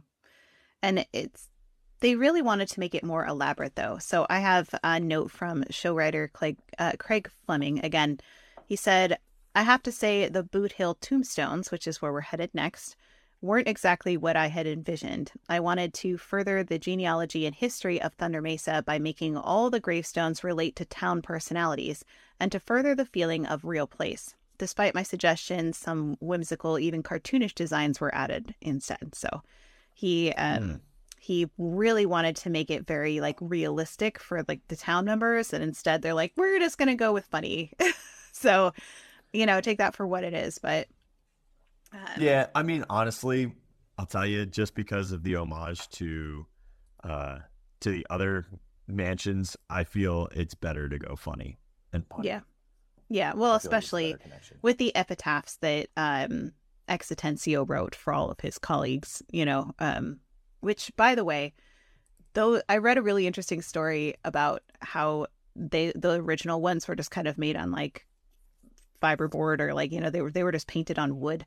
And they had to replace them with fiberglass so that they would last longer. These are the very original ones that were the Take a picture, it'll last longer. Put it on fiberboard, it'll last longer. So when they replaced them, they took them out and they said to like the Imagineers, like, "Do you want your tombstone?" And so Mark Davis had it in his office and he was like, "This is too creepy. Like, I can't do this." So he had it removed. What do you want on your tombstone? Cheese and pepperoni. It's throwing it back. Before we get into Boot Hill, can I talk about who would bring you to Boot Hill? Yeah, please. Cool. I don't have anything. All right. So we're going to go back to the Gazette here, and we're going to talk about the undertaker of Thunder Mesa, who was Jay Nutterville. and or Jeremiah Nutterville. And he actually has an advertisement in the Gazette that says, secure your shady, is that repose or repose? Repose, yeah. Repose before your time runs out. New plots on Boot Hill are now available. See J. Nutterville for final arrangements. So he is the Undertaker, but also they, for just a very brief period, there was a moment where they had the Undertaker of Boot Hill and Thunder Mesa doing meet and greets. Oh, that's interesting. But what was weird is he was not standing out with like what we would consider like a Silas Crump caretaker of a cemetery with a lantern and a shovel and everything. He was just standing out with a stick. I like for like measurement's sake. Measuring, yeah. Yeah, it was like measuring like to for like, your coffin size. Right, exactly. Mm-hmm. So, but I thought that was kind of cool that he had his own meet and greet, just like Silas Crump did for a very, very brief period. Another one, this is just an aside, but I think you would like it, is for 2019, they brought back, do you remember when they had in the mansion those spirit photographs? Mm-hmm. Well, you could get them. James Collins had a spirit photography, and this was in 2019. It no longer exists anymore, but you could immortalize your visit to Thunder Mesa by taking a frightfully unique portrait with an extraordinary spectral camera, which we talked about spectral cameras when we did the Haunted Mansion series originally. So they had that here in Disneyland Paris. They do not have it anymore from what I gather, but it's kind of cool that existed over there, and there was a little bit of a backstory. Yeah, that's really cool. The only thing that I missed, I'm trying to think of from the Manor, is I did find from this Gazette as well the name of the sheriff, which I don't know if we ever mentioned it before, but it's a fun name, Will Ketchum. Yeah. I like that. That's fun. Yeah. Well, shall we head into the Boot Hill graveyard then? Please. Final resting place for this. Let's look at some headstones.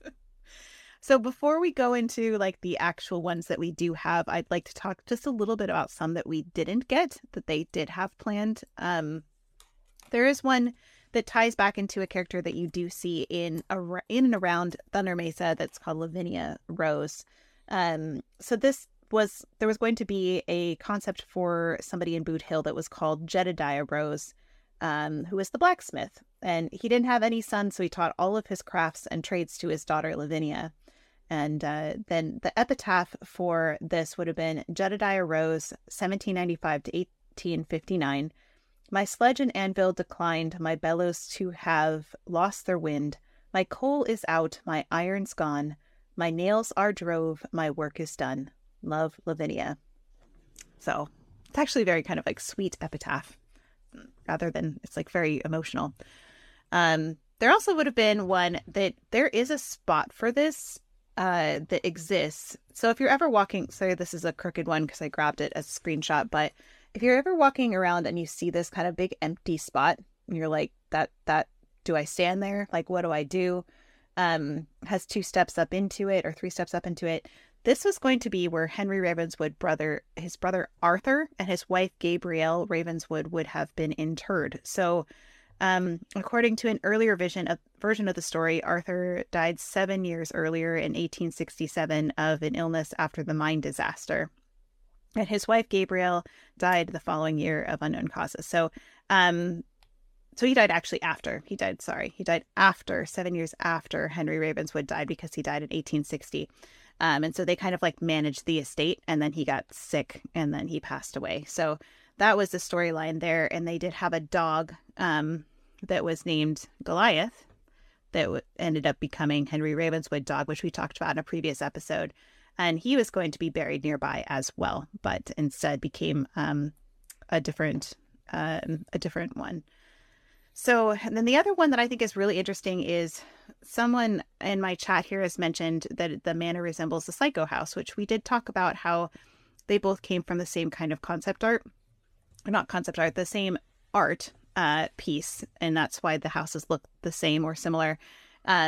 But there is actually a tie back to the fact that it does look like that house, they were going to have a reverend named Reverend Bates. So if you remember the Bates Hotel. Mm-hmm.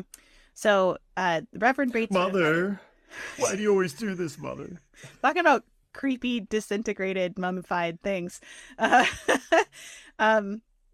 So Reverend Bates's church was financed by the dancers of the Lucky Nugget Saloon. Yeah. So,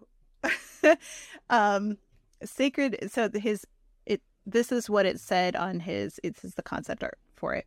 So sacred to the memory of Reverend Jared Bates, who died August the 6th, 1862, erected by the girls of the Lucky Nugget Saloon, Bridget, Caroline, Lottie, Anna, Lulu, Fifi, and Sue. His flock shall sorely miss him. Must have been a big spender. Yeah. So obviously that's a reference back to Norman Bates from Alfred Hitchcock's Psycho. And so there is a wooden chapel that is visible inside Phantom Canyon scene near the end of the attraction. Right as you're going, right before the Phantom and the oak tree, there's a little chapel that's kind of in the background there. And that likely would have been the chapel that Reverend Bates was part of, which was conveniently located somewhat near the saloon. So, well, you got to pay for your sins somehow. I just think it's interesting that the girls of the saloon were like helping finance the church and his salary, and it's an interesting story. It's their sorry, I'm sorry, it's in the wrong place. This is the church. You can see it here. It's actually behind where the shootout is, and then Big Thunder Mountain is behind it, so you can see the chapel kind of sticking out there. So still located pretty close to the saloon, but around the corner. Well, do we want to talk about some of the other gravestones? Yeah, you want to talk about a fun one? Yeah, sure. There's a lot of them that are fun. Do you have a picture of the Boot Hill Bear? Yeah. Okay.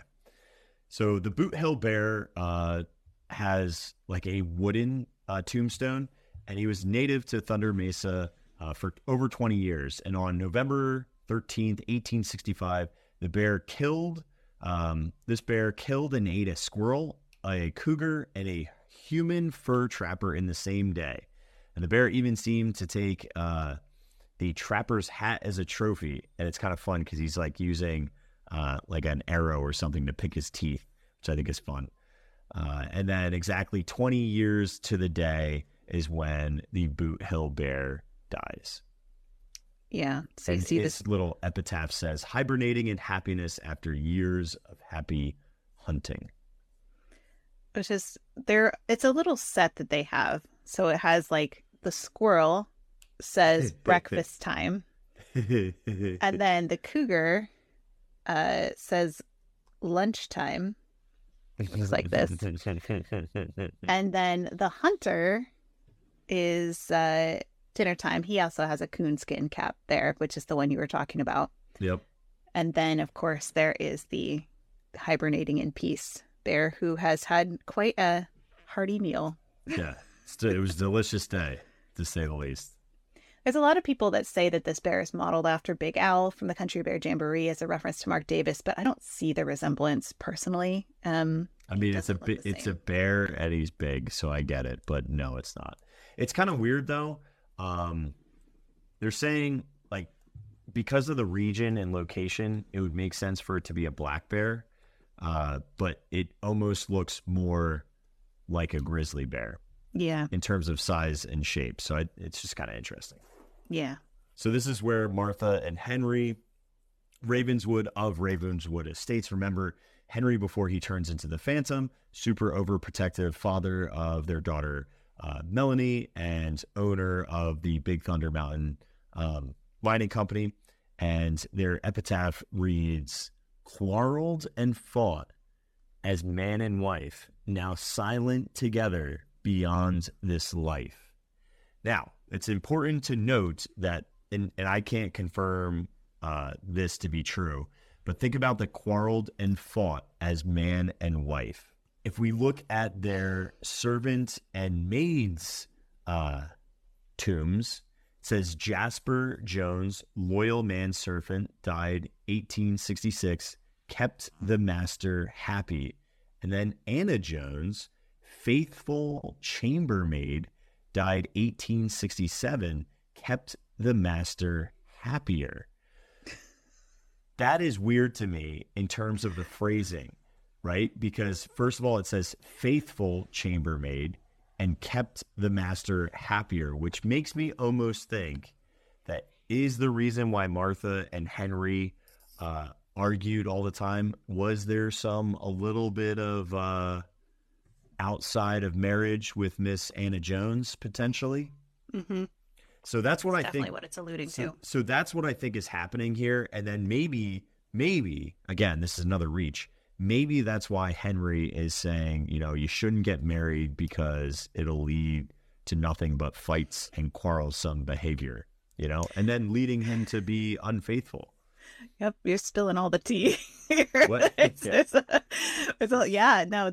was absolutely, that's what they meant by Mm-hmm. that. From everything that I've researched, it was to allude that they did not have a good marriage, because he was cheating on her.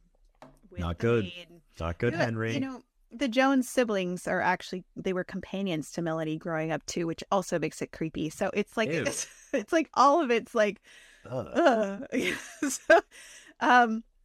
but that's also kind of normal in some way with someone who watches your kids. It's a weird thing. Yeah.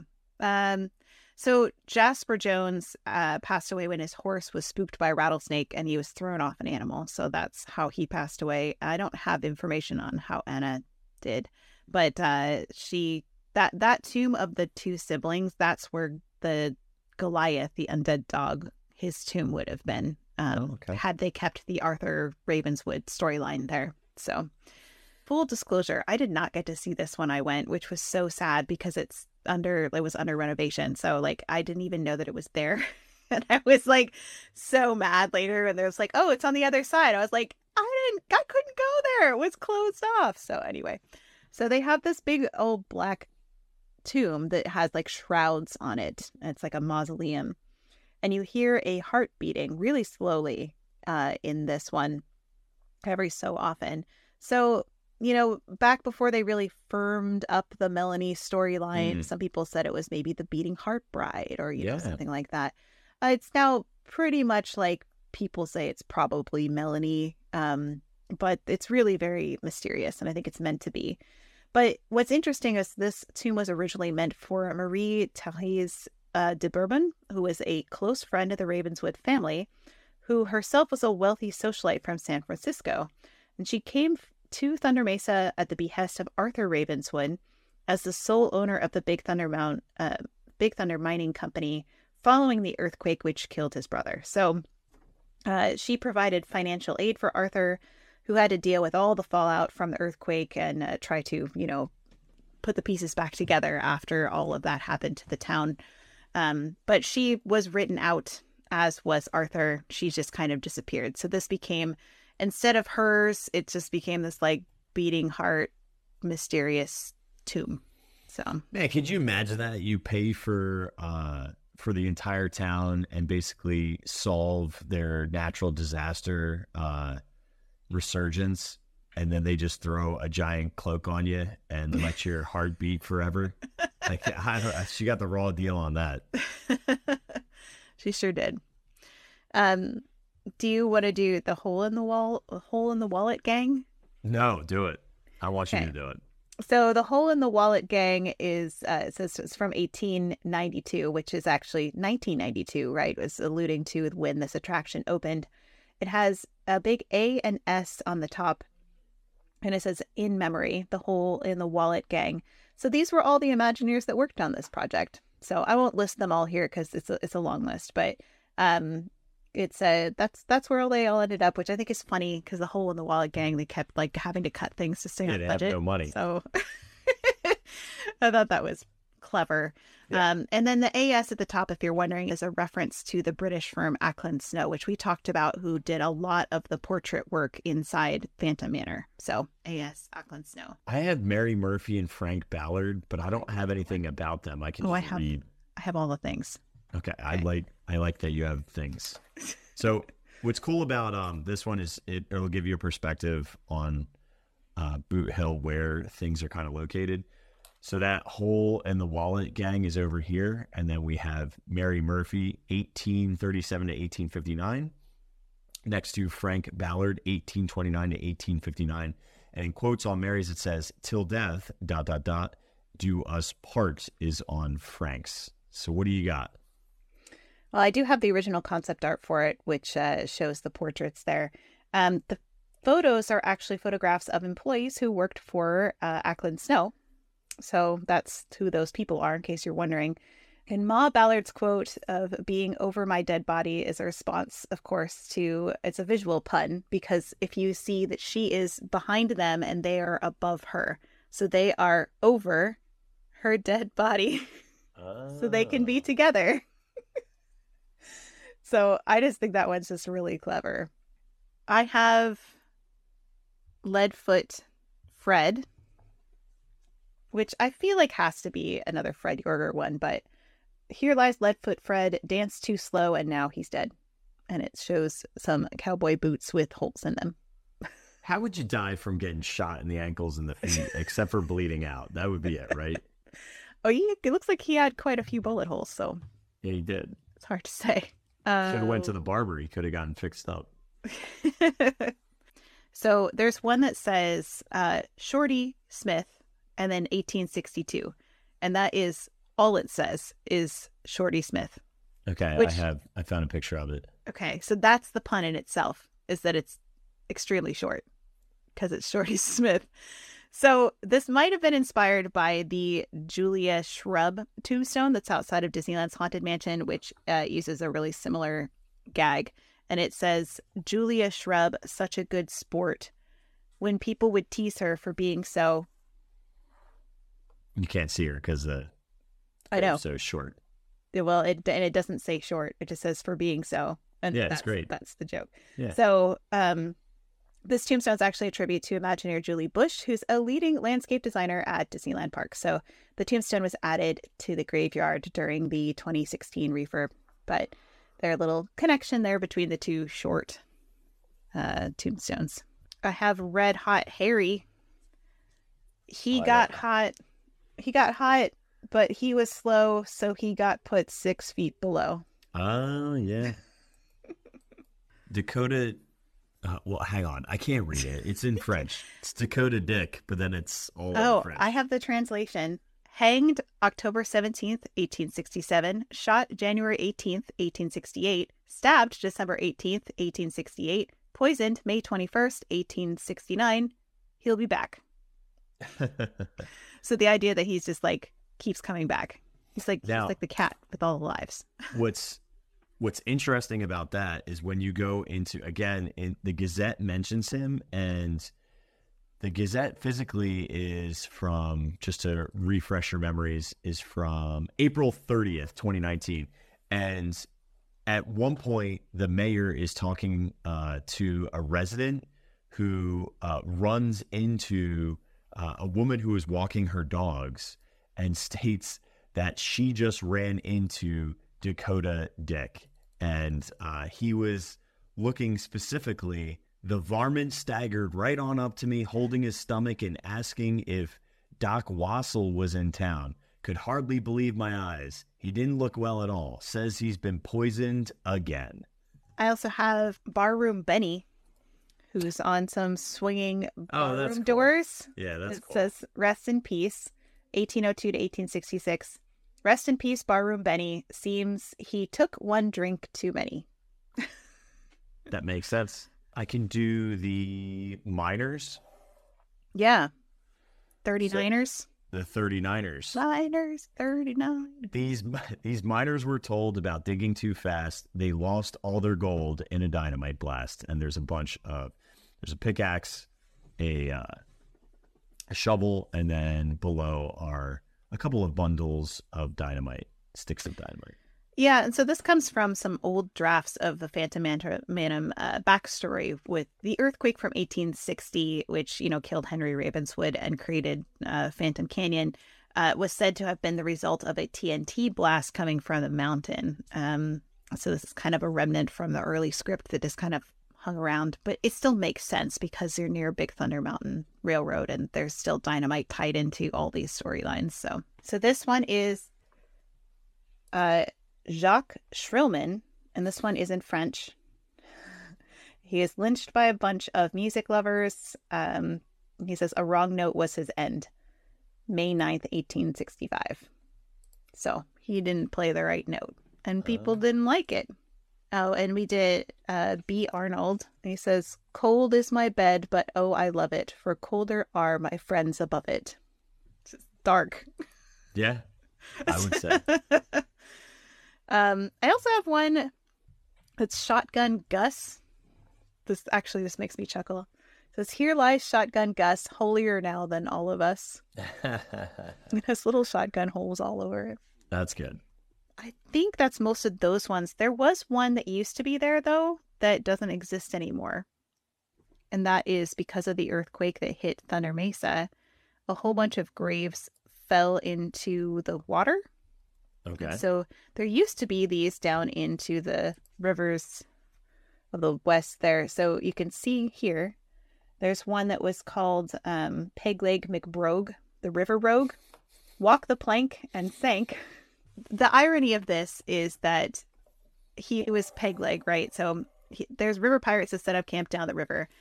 Even 6 feet underground, he still fell in the water. Like he kept falling in the water his whole life.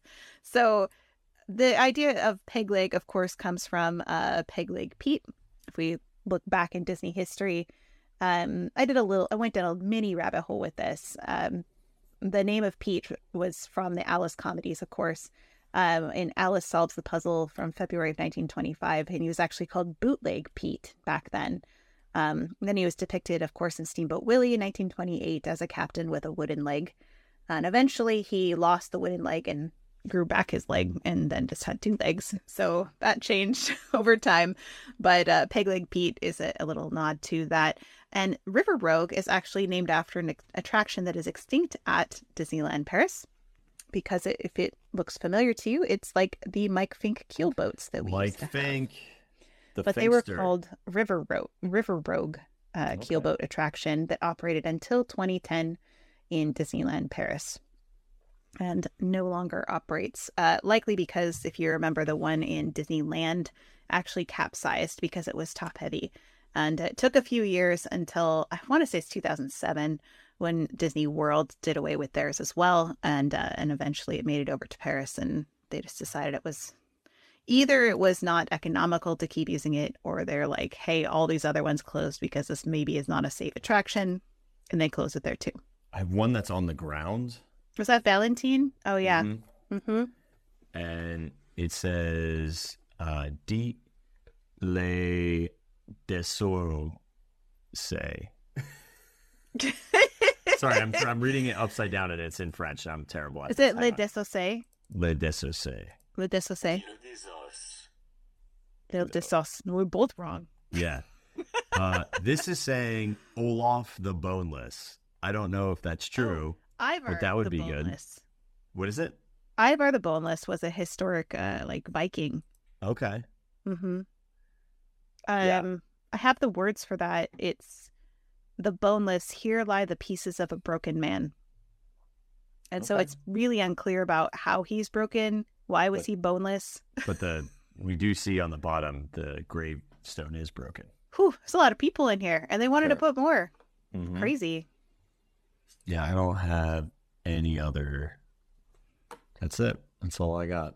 Does that mean we did it? We made it all the way through the Phantom Manor? Hopefully you don't feel like you died and we're buried here. This is a long one to finish it, but we had to finish it. Yeah, we were so close. To wrap it up. Yeah. No, but this has been really fun series to dig into. The history of this is so intricate.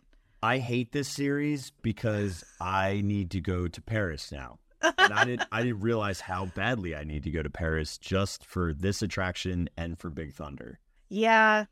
Big Thunder, I will never see any of the other Big Thunders the same after going on that one. I was like, it's so good.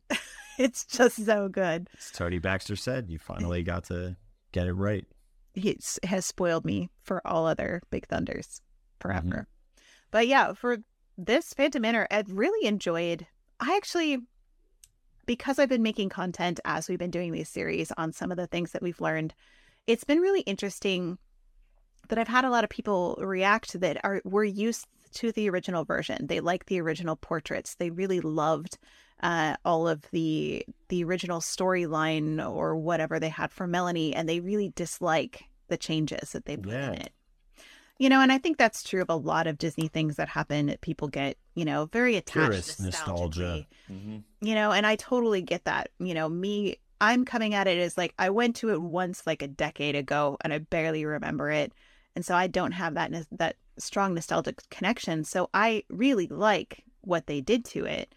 But that's also looking at it from my perspective of I didn't, you know, live in the old version for a long time. And if they updated our, you know, Haunted Mansion and they took out the Mark Davis portraits, I probably would throw a fit. So, you know, like I get it. You know, I get that there's those strong feelings about it, and it's okay to have those feelings, you know, but it's just express them in a healthy way. Yeah, don't go into the vortex like Melanie Ravenswood. Just like floating. She's literally diving. It's like she's sliding to home plate. Between that and like what the Phantom looks like at that point in the attraction, I was like, what is happening here? I think that's how everybody felt by the end of the attraction. They were like, let's just finish this. Like, we're done. Like, I'm done. I'm tired. Well, all right. Shall we wrap it up? Sadly, yes. Yeah, I know this has been a really fun one. This is a good one. This is a real good one. You know, I always enjoy researching and finding new facts about things that are interesting to me or not interesting to me, even more so those ones, because you get an appreciation for something that you probably would have just completely glossed over. And I think that's the beauty of Distry. That's the beauty of the deep dives, is we get to explore the things that usually are not explored. So I thought this was another really successful one. And sadly, we all need to book our Parisian trips to experience this now. Yeah, this was really fun. I'm proud of us for not going 16 episodes into this, because we probably could have stretched it if we wanted to. I don't know. I feel like we covered it enough in 3/4 episodes. So I think this. I think it's 4. I think this is 4. All right. Well, let's wrap it up. Thank you, everybody, for joining us for this episode of Distry. It's been really fun to go through the Phantom Manor with you guys step by step and talk about the elaborate backstory, all the changes they've made, and really just get to dig into what makes it unique as a haunted mansion / Phantom Manor. Kirk, do you have any final thoughts here as we wrap up? If you are trying to get married and your father doesn't approve, go somewhere else to get married. Don't stay in the same estate. That's right. You'll get stuck there forever. Yep. And you'll end up in the vortex. And nobody wants that. Nobody wants that. But Barry Claude will always be there for you. Yeah. He just can't take a hint. That's true. All right. Thank you, everybody, for being with us for this series. This has been so much fun to do with you guys. And we'll be back as we head towards the holidays. We have some really special episodes lined up for some unique holiday things, some that are extinct, and we'll just dig into those soon. So thank you for joining us, and we'll see you next time for Distry. Bye.